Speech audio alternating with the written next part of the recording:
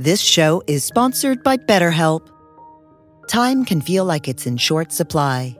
Between work, family, and friends, there's very little time left just for you.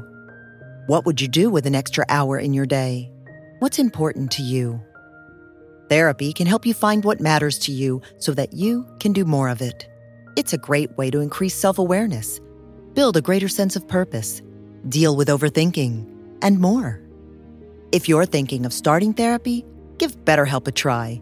It's entirely online and designed to be convenient, flexible, and suited to your schedule. Learn to make time for what makes you happy with BetterHelp. Visit BetterHelp.com/BeHereNow today to get 10% off your first month. That's BetterHelp, HELP.com/BeHereNow.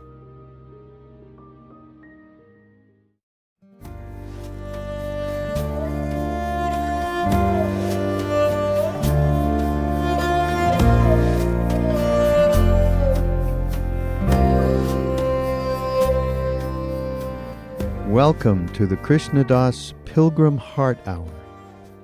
In this podcast, Krishna Das shares his warm-hearted and down-to-earth path to the divine. If you are interested in supporting Krishna Das's podcast, please go to BeHereNowNetwork.com/KD.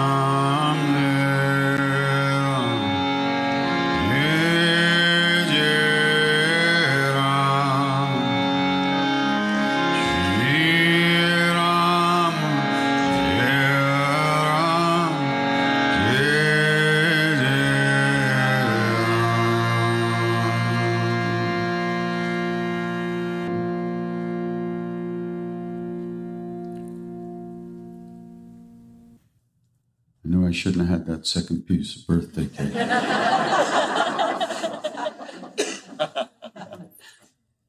Any questions or anything? People at lunch really wanted to know this. Really? You were a former member of Blue Oyster Cult. Not exactly.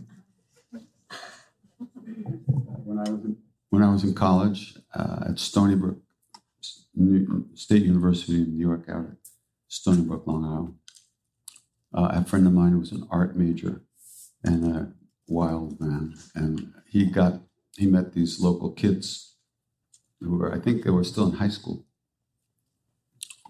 and they were trying to be musicians, and he knew that I sang because we played music and everything. So he got us all together, and we started playing music together and everything. But they were young and stupid, and I was old and stupid, and that didn't work. They were kind of just getting into smoke, and I was just getting out of it. So we didn't really get along very well. So then my friend John, the artist, had grown up in LA with Jackson Browne and his sister, and they were all very close friends. And Jackson came out to visit him, and he was in New York and came out to Stony Brook, and he had just started writing songs. And so he got a gig for one of Andy Warhol's parties, but he needed a backup band. So he took the boys with him into town, and they rehearsed and stuff. And I took that as a good moment to kind of lead the band, so to speak. So that was the end of that. I still tease him about it. He stole my band. We just did a gig together in Hawaii. Me, Jackson, and Joan Baez. Can you imagine that? Anyway, that was, oh God, when was that? It was sometime before Columbus discovered America, I think.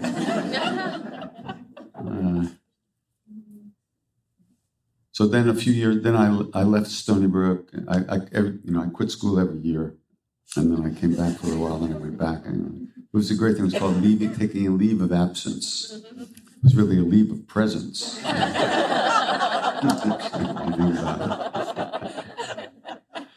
But so then I came back, and then I transferred to upstate New York, and I was up there. While I was up there, that's when I heard about Ram Dass, and then I met Ram Dass. So I started hanging out with him a little bit, and he invited me to come spend the summer on his father's estate up in New Hampshire, and like be the handyman, mow the 3-hole golf course and stuff like that, So I moved up there. On my way there, I went all the way back down to New York to Stony Brook for a Jimi Hendrix concert. And after the concert, we were all hanging around backstage, and the manager of those guys got together, and they became the Soft White Underbelly. That was their name. It was the 60s. Very much the 60s. And they had cut a record. Remember records? Yeah. They cut a record, and the guy who replaced me as the singer couldn't sing in the studio, so they asked me to come back and join the band and go on tour. They had a whole record. All I had to do was go cut the vocal parts, and we're going to go out on tour. But I had my 2 dogs and my cat and all my worldlies in my little car out in the parking lot, and I was leaving after the concert to go spend the summer with Ram Dass. So I don't know. You think I made the right choice? You never know. I could have been dead, or I could be here now. Let me think about that. So that's about it, So I was never in that group of people that was the Blue Oyster Cult. But before that, they were called the Soft White Underbelly, and then they asked me to come back, and I said I couldn't do it. It's extraordinary how important that is to people. It's writers. It's like was like 4 minutes in my life. Not you, but I'm like, I was supposed to do an interview for the Times, the New York Times. So I went to the Times building, and I figured I was going to go inside. And they said, no, wait down here. The writer is going to come down. So the writer came down with a photographer, and we went over to Times Square. And we sat out in Times Square, and he started asking me questions. Almost every question was about the Blue Oyster Cult. And I said to him, what is it? Who cares about this shit? And he said, oh, no.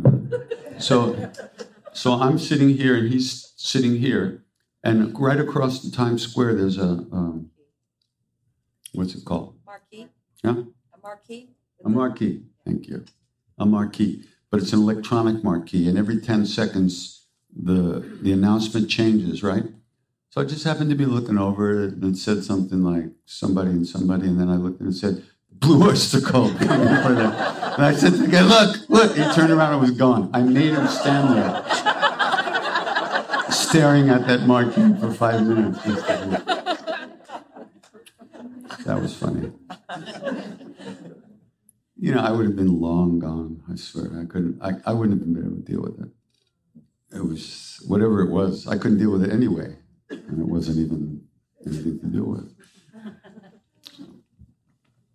So that's the whole truth and nothing but the truth. But I love the way that the guitar player from Blue Oyster Cult is a very special musician. Buck Dharma is his name. That's what he called himself. He's a Republican now. I guess we'll have to love everybody.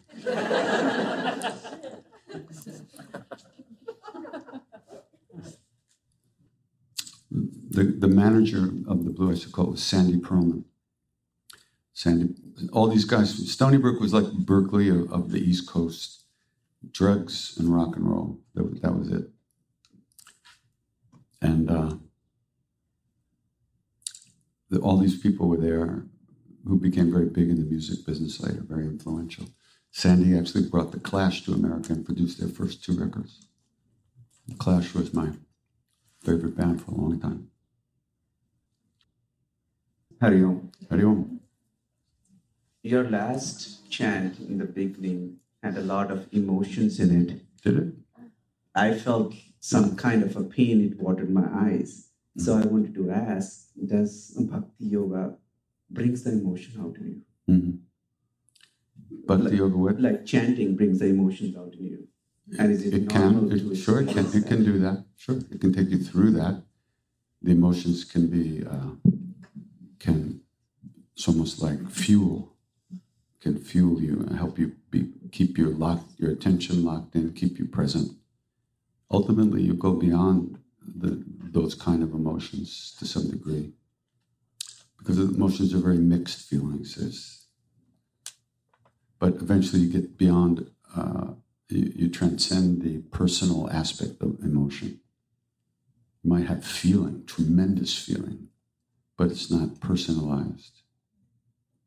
Like, in other words, you might be feeling compassion for the whole universe, but you wouldn't be sitting there thinking, wow, I'm feeling compassion for the whole universe. It would just be, you'd be filled with this, but that me might not be so much there. Usually when we feel an emotion, I'm feeling it. This is what I feel, which is fine. But if you keep practicing, it'll expand. And longing is part of that's one of the prerequisites. You can't get in the door without longing, because you're not even looking for the door without longing. So there's always some of that in it, for me anyway. I'm not one of those people who jump around and, I sit and play this thing. So everybody has their own bhava, their own way of expressing it, their own way of doing it. And that's good. One should get into one's way of doing it. You take the practice will express itself and reveal itself differently in each person. So it's all good. Thank you. Hello. Hi. Hi. I was wondering how you and the rest of the crew that have been so close to Ram Dass, how you are with each other as you see him sort of fading a little bit. I mean, he's there and then he's not as there. And I know that he's writing his last book, or he's written his last book, so he says, on his death. And I just wonder how you guys are doing with it. I don't know if that's too personal of a question, but we've been to Maui. At this point, what's too personal? Well, beyond that whole issue. We've been to Maui, 3 times, and each time we go, we think, wow, this is the last time we're going to go, and will we go? And I know what I'm doing with that, and I'm just wondering, you guys are so close with him, I wonder how you're doing with it. I don't know how I'm doing with it. I can tell you what I feel. I don't know how that is. Ram Dass and I, every time we go, we get closer. Every time we're there, we've had a complicated relationship over the years, and we didn't talk to each other for about 7 or 8 years in the middle of it all. Maybe we saw each other once for dinner or something like that, but that was about it. But then I started singing at Jivamukti, and he had a stroke. And I sent him a tape that we made at the Jivamukti, and then I went out and visited him for the first time after the stroke. We had a great meeting, and we've been very close since then. It's hard to think about it, to actually go back and really, I've known him since I'm 21 21. It's a long time. So, but we have a very deep connection, which, it's not about the body. We don't see each other that often, once or twice a year. We don't talk regularly on the phone. We're all under Maharaji's blanket together. Yeah. I was wondering if you could share a little bit about how you relate to Maharaji at this point. I know that everything you're doing, it seems to me, must be a service to him. But do you actually believe offer it to him? No, not that way, but you offer it to him, or if there's anything you could share, because I'm working on this whole question of whether I need to surrender to a teacher and serve a teacher in order to progress spiritually. Yeah. Surrender is by grace. It is not by personal will. So you have nothing to worry about. Stop thinking about it. Do I offer what I do to Maharaji? If I offered what I do to Maharaji, that would imply that I think I'm doing it. He's made it very clear to me that that's not the case. So I have nothing to offer. I just do what I do. And the rest is his problem. What can I do? I do the best I can with my life, and whatever happens is his business. I can't change what's going to happen tomorrow. He can. He can change what happened yesterday. So I don't even think about it. I do the best I can.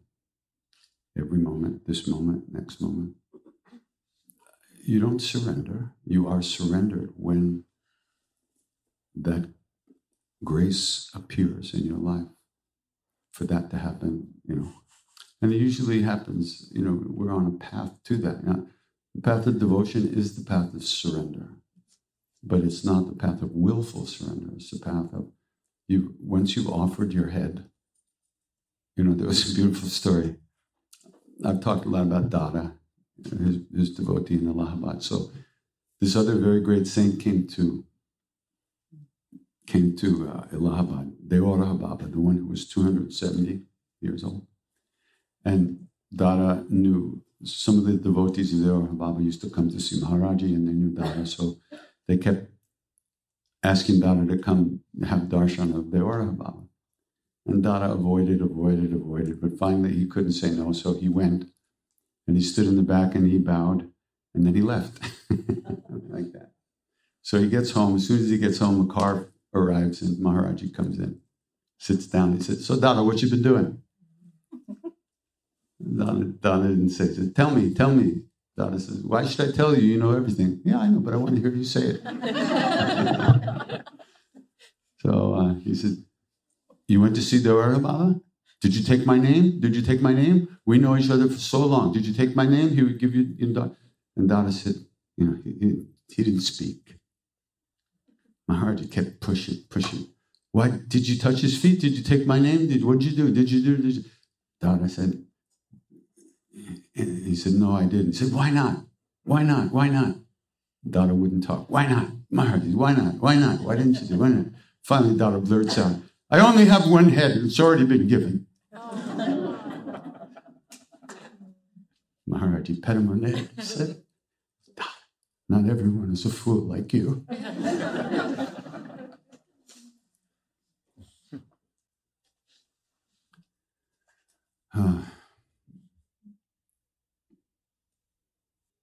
And Tommy was at Dada's house, and long after Maharaji left the body, and I was going to stay there for a while, so he led me up the stairs to the room upstairs. He's carrying the key with him, and I'm walking behind him on the steps, and he gets up to the top of the step, he puts the key in the lock, and he looks down at me, he says, "Oh, Krishnadas, so difficult to come up." And as he turns the key, he looks at me with this grin. He says, "So easy to go down."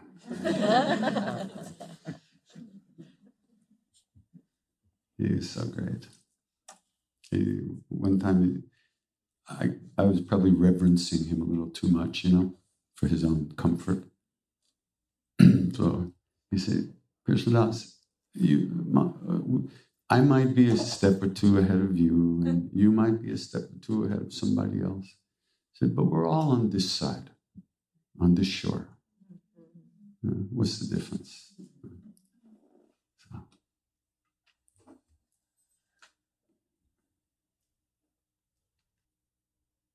A question? I have one.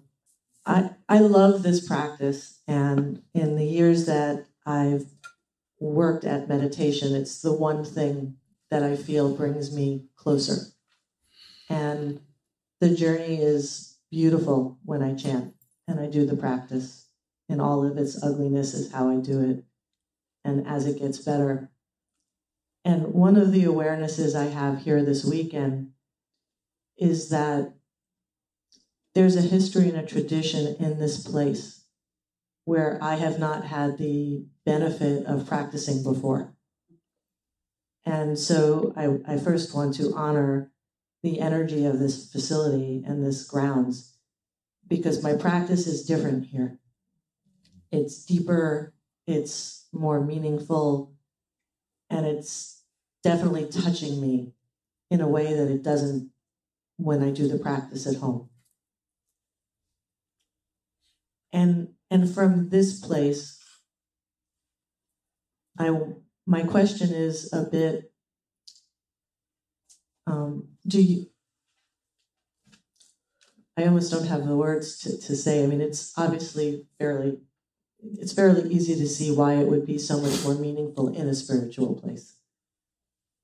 And so I'm wondering about the time that you spent in those special places, and how it impacted you when you're in a place that you can almost not practice well. You've had an opportunity to be in so many beautiful environments through your practice. And I just was wondering if you could share maybe some stories or some feelings that you have, how it is different in different places. There are places that have where great saints have done a lot of sadhana that,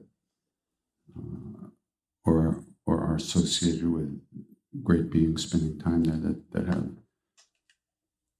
different atmosphere around them. When Maharaji first went to into the jungle where Kenchi now is, he said, there'll be a temple here. He said, I hear the sound here. And that was actually the place of another saint from the early 1900s, Sombari Baba. Had a cave there. I don't know how to, I don't even think about those things. What can I tell you? It's just Ram. You know, I can, if the place is nice, I like it. But if it isn't, I like it. What am I going to do? Sometimes you seek out places that aren't so much fun. Like many years ago, the tour artists came to visit me here. This is a great story. And Mr. Tuari was suffering from bursitis in his right shoulder. So I had been seeing an acupuncturist down in Chinatown. And so I decided to take Mr. Tuari to the acupuncturist. In the meantime, the acupuncturist had had decided he wanted to be more accessible to the rest of Manhattan. So he got an office in Midtown Manhattan, which on 42nd Street. And this is back in the heyday of 42nd Street. That must have been the mid-'80s or the early '80s. So we parked over on 8th Avenue, and we had to walk to 6th Avenue, 2 very long blocks.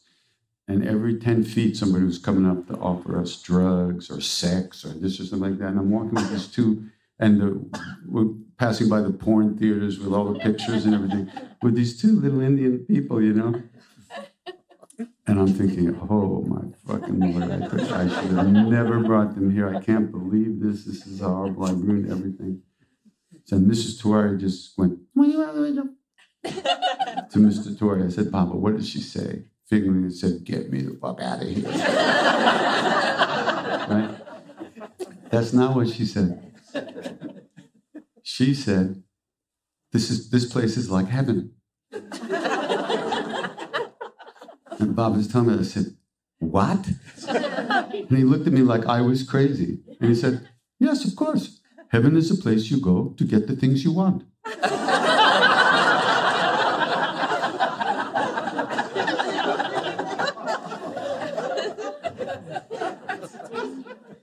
Say it, then? What to do? Okay. And of course, they're right. They saw the place completely non-judgmentally, right? They just saw it with a clear eye. This is what's available here. This is heaven for those people. There are many heaven worlds, and everybody who wants all kinds of, there's a world for ice cream lovers, where they just swim around in ice cream and eat more than they can possibly eat. Then eventually, they go to the world of diarrhea. After they've exhausted their ice cream karmas, they fall from that world into the world of diarrhea, which is the result of eating too much ice cream. And then that one's over and they go to the next. So that's what these worlds are like, these heaven worlds and stuff like that. And the heaven that Christians, so-called talk about, so-called heaven, it's not eternal. Nothing's eternal. But the quality of the state of mind that you're in that world is that it feels eternal. Like my heaven is depression. That feels eternal. When I'm depressed. Don't you feel like when you're really depressed, you're never going to get out of it, right? That's welcome to heaven. Of course, hell is also eternal. And that's closer to that side of it. Eternal damnation. When you're in it, it's eternal. And that's why it's so bad, because the feeling is really bad.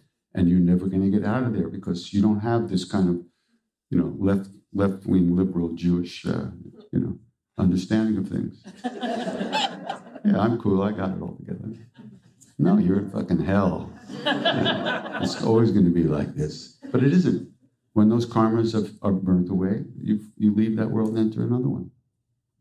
That's what they say. I don't have any personal experience about this. That's my disclaimer. But that's what they say. And a lot of them say that. And right in our own lives, we would go through all these different states of mind in the course of a day. of course, of a minute or an hour, right? You know, you wake up, you're feeling good, and then all of a sudden, things turns to shit. And you don't know what's going on, and you're walking around. And then somebody calls you on the phone and asks you for a date. Hello, we're back. And it turns out he has 4 legs and 2 arms and 8 eyes, and, you know, jumps around in the grass. So that didn't work out. It's from one state to the next. That's what it is. And then just because we leave a body doesn't mean the states stop. We just don't have any place to come back to so easily. So those states are more subtle, they say, but they just like what we go through in a day. Some of the places up in the mountains, I've been in places in India that are just so sublime. And you want to stay there forever. It feels so good. But if it had been karmically possible for me to stay there, I would. But if I would stay in these places, my mind would be suppressed and not so busy. And I would think that I was enlightened. But there would be all the shadows that are still suppressed that have to come out sooner or later. So Maharaji doesn't let that happen. That's not what he does. He gives you little hits and then he drop kicks you back into the world. And because what's the sense? Otherwise it's just like taking drugs, you know? Or watching TV. It's escape from reality. It might be a little blissful, it might feel okay, but you can't maintain it. And the only way to maintain it would be to get a gun and make sure nobody ever comes near you. And that doesn't seem like a very compassionate way of doing it. So that's the thing, you know. That's why the chanting practice is so deep and so fantastic. You just do it. Add it to your life and shut up. Live. Stop thinking about it. Sit there a few minutes a day, and then every time you remember it during the day, that's good. Don't become a professional seeker.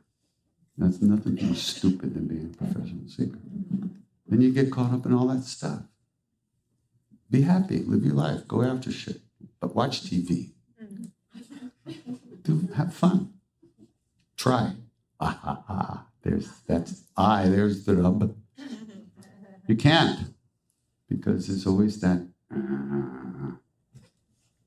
unhappiness that won't go away. So that's why we do practice. To clean the mirror of our hearts. This world, everything we see, think, and feel is a mirror.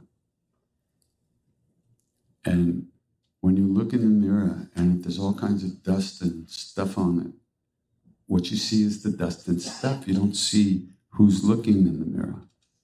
So when you look out at the world, you think you're seeing what's there, but you'll remember you're looking in a mirror, so you're only seeing your dust and your stuff. If you want to see yourself, you have to clean the mirror. That's all. It's very simple. That's why the Hanuman Chalisa, the first line, to clean the mirror of my heart, the mirror of my mind. I take the dust from the lotus feet of the Guru, which is consciousness, which is awareness, which is pure love. And with that, I clean the mirror of my heart. So that what we see is who we really are. Not what we're projecting, not what our programs dictate that we see. So there are places that are more conducive to blissful states, just like there are more places that are conducive to more painful states. Some people are attracted to one, some people are attracted to the other, according to their karmic makeup.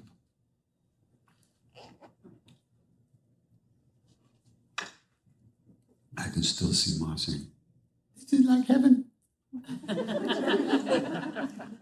Yeah, so you can see my judgmental mind, right? Walking down 42nd Street. And when they walked down, they didn't see it that way. There was nothing bad there. It was just a place where you go to get what you want. Mr. Tawari was always doing that to me. He would tell me something, he'd tell me the truth, always, the real truth. And he would see, like, within a minute that I didn't understand a word he said. And he would look at me and go, "My boy, is there something wrong with your brain?"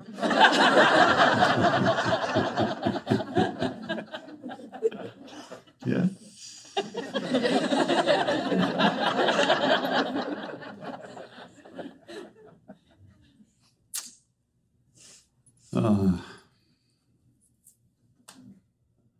Anybody else?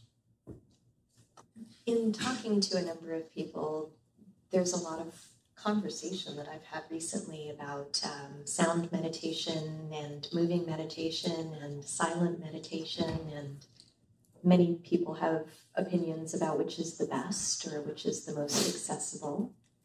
It's great when meditators argue. Just delightful. It's like a comedy show. It's always been a very gracious argument. Oh, yeah. I'm curious about your opinion. My gracious meditation is better than your gracious meditation.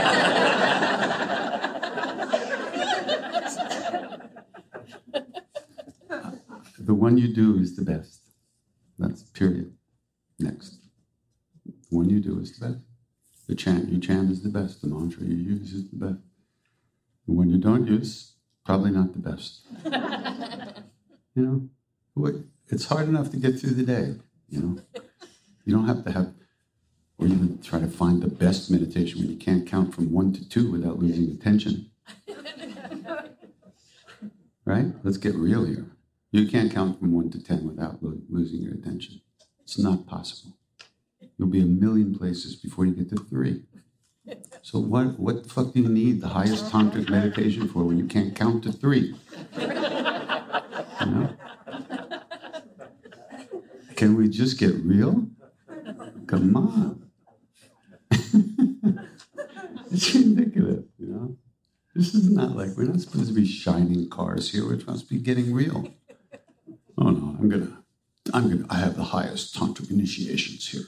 You got to start shining yourself up, Great.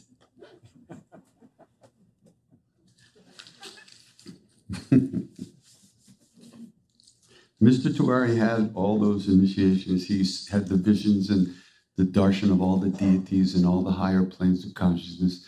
And he would get up at 3 in the morning and go pee and come back and sit and go bong and be in samadhi for 4 or 5 hours before tea. He would wake up and I would turn over and roll over and go to sleep on my other side. Not once in 30 years did he ever said, do you think would you like to meditate? He didn't want me to be anything other than I am. He never said, would you like to meditate? No, he got up, I went back to sleep. That was it. You can't be who you're not, we'd all like to be something else, but unfortunately, we're stuck with what we got for the moment.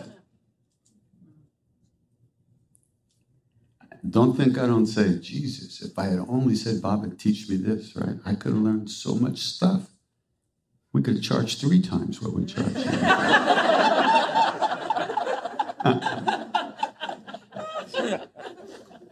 I would have so much to give you. So many teachings and practices and techniques. It'd be ridiculous. Well, stop.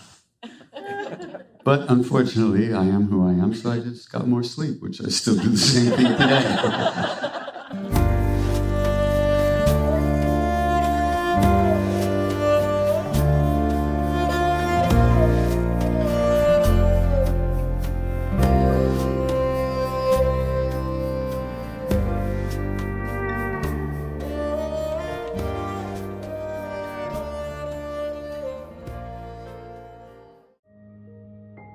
This show is sponsored by BetterHelp. Time can feel like it's in short supply. Between work, family, and friends, there's very little time left just for you. What would you do with an extra hour in your day? What's important to you? Therapy can help you find what matters to you so that you can do more of it. It's a great way to increase self-awareness, build a greater sense of purpose, deal with overthinking, and more. If you're thinking of starting therapy, give BetterHelp a try. It's entirely online and designed to be convenient, flexible, and suited to your schedule. Learn to make time for what makes you happy with BetterHelp. Visit BetterHelp.com/BeHereNow today to get 10% off your first month. That's BetterHelp, HELP.com/BeHereNow.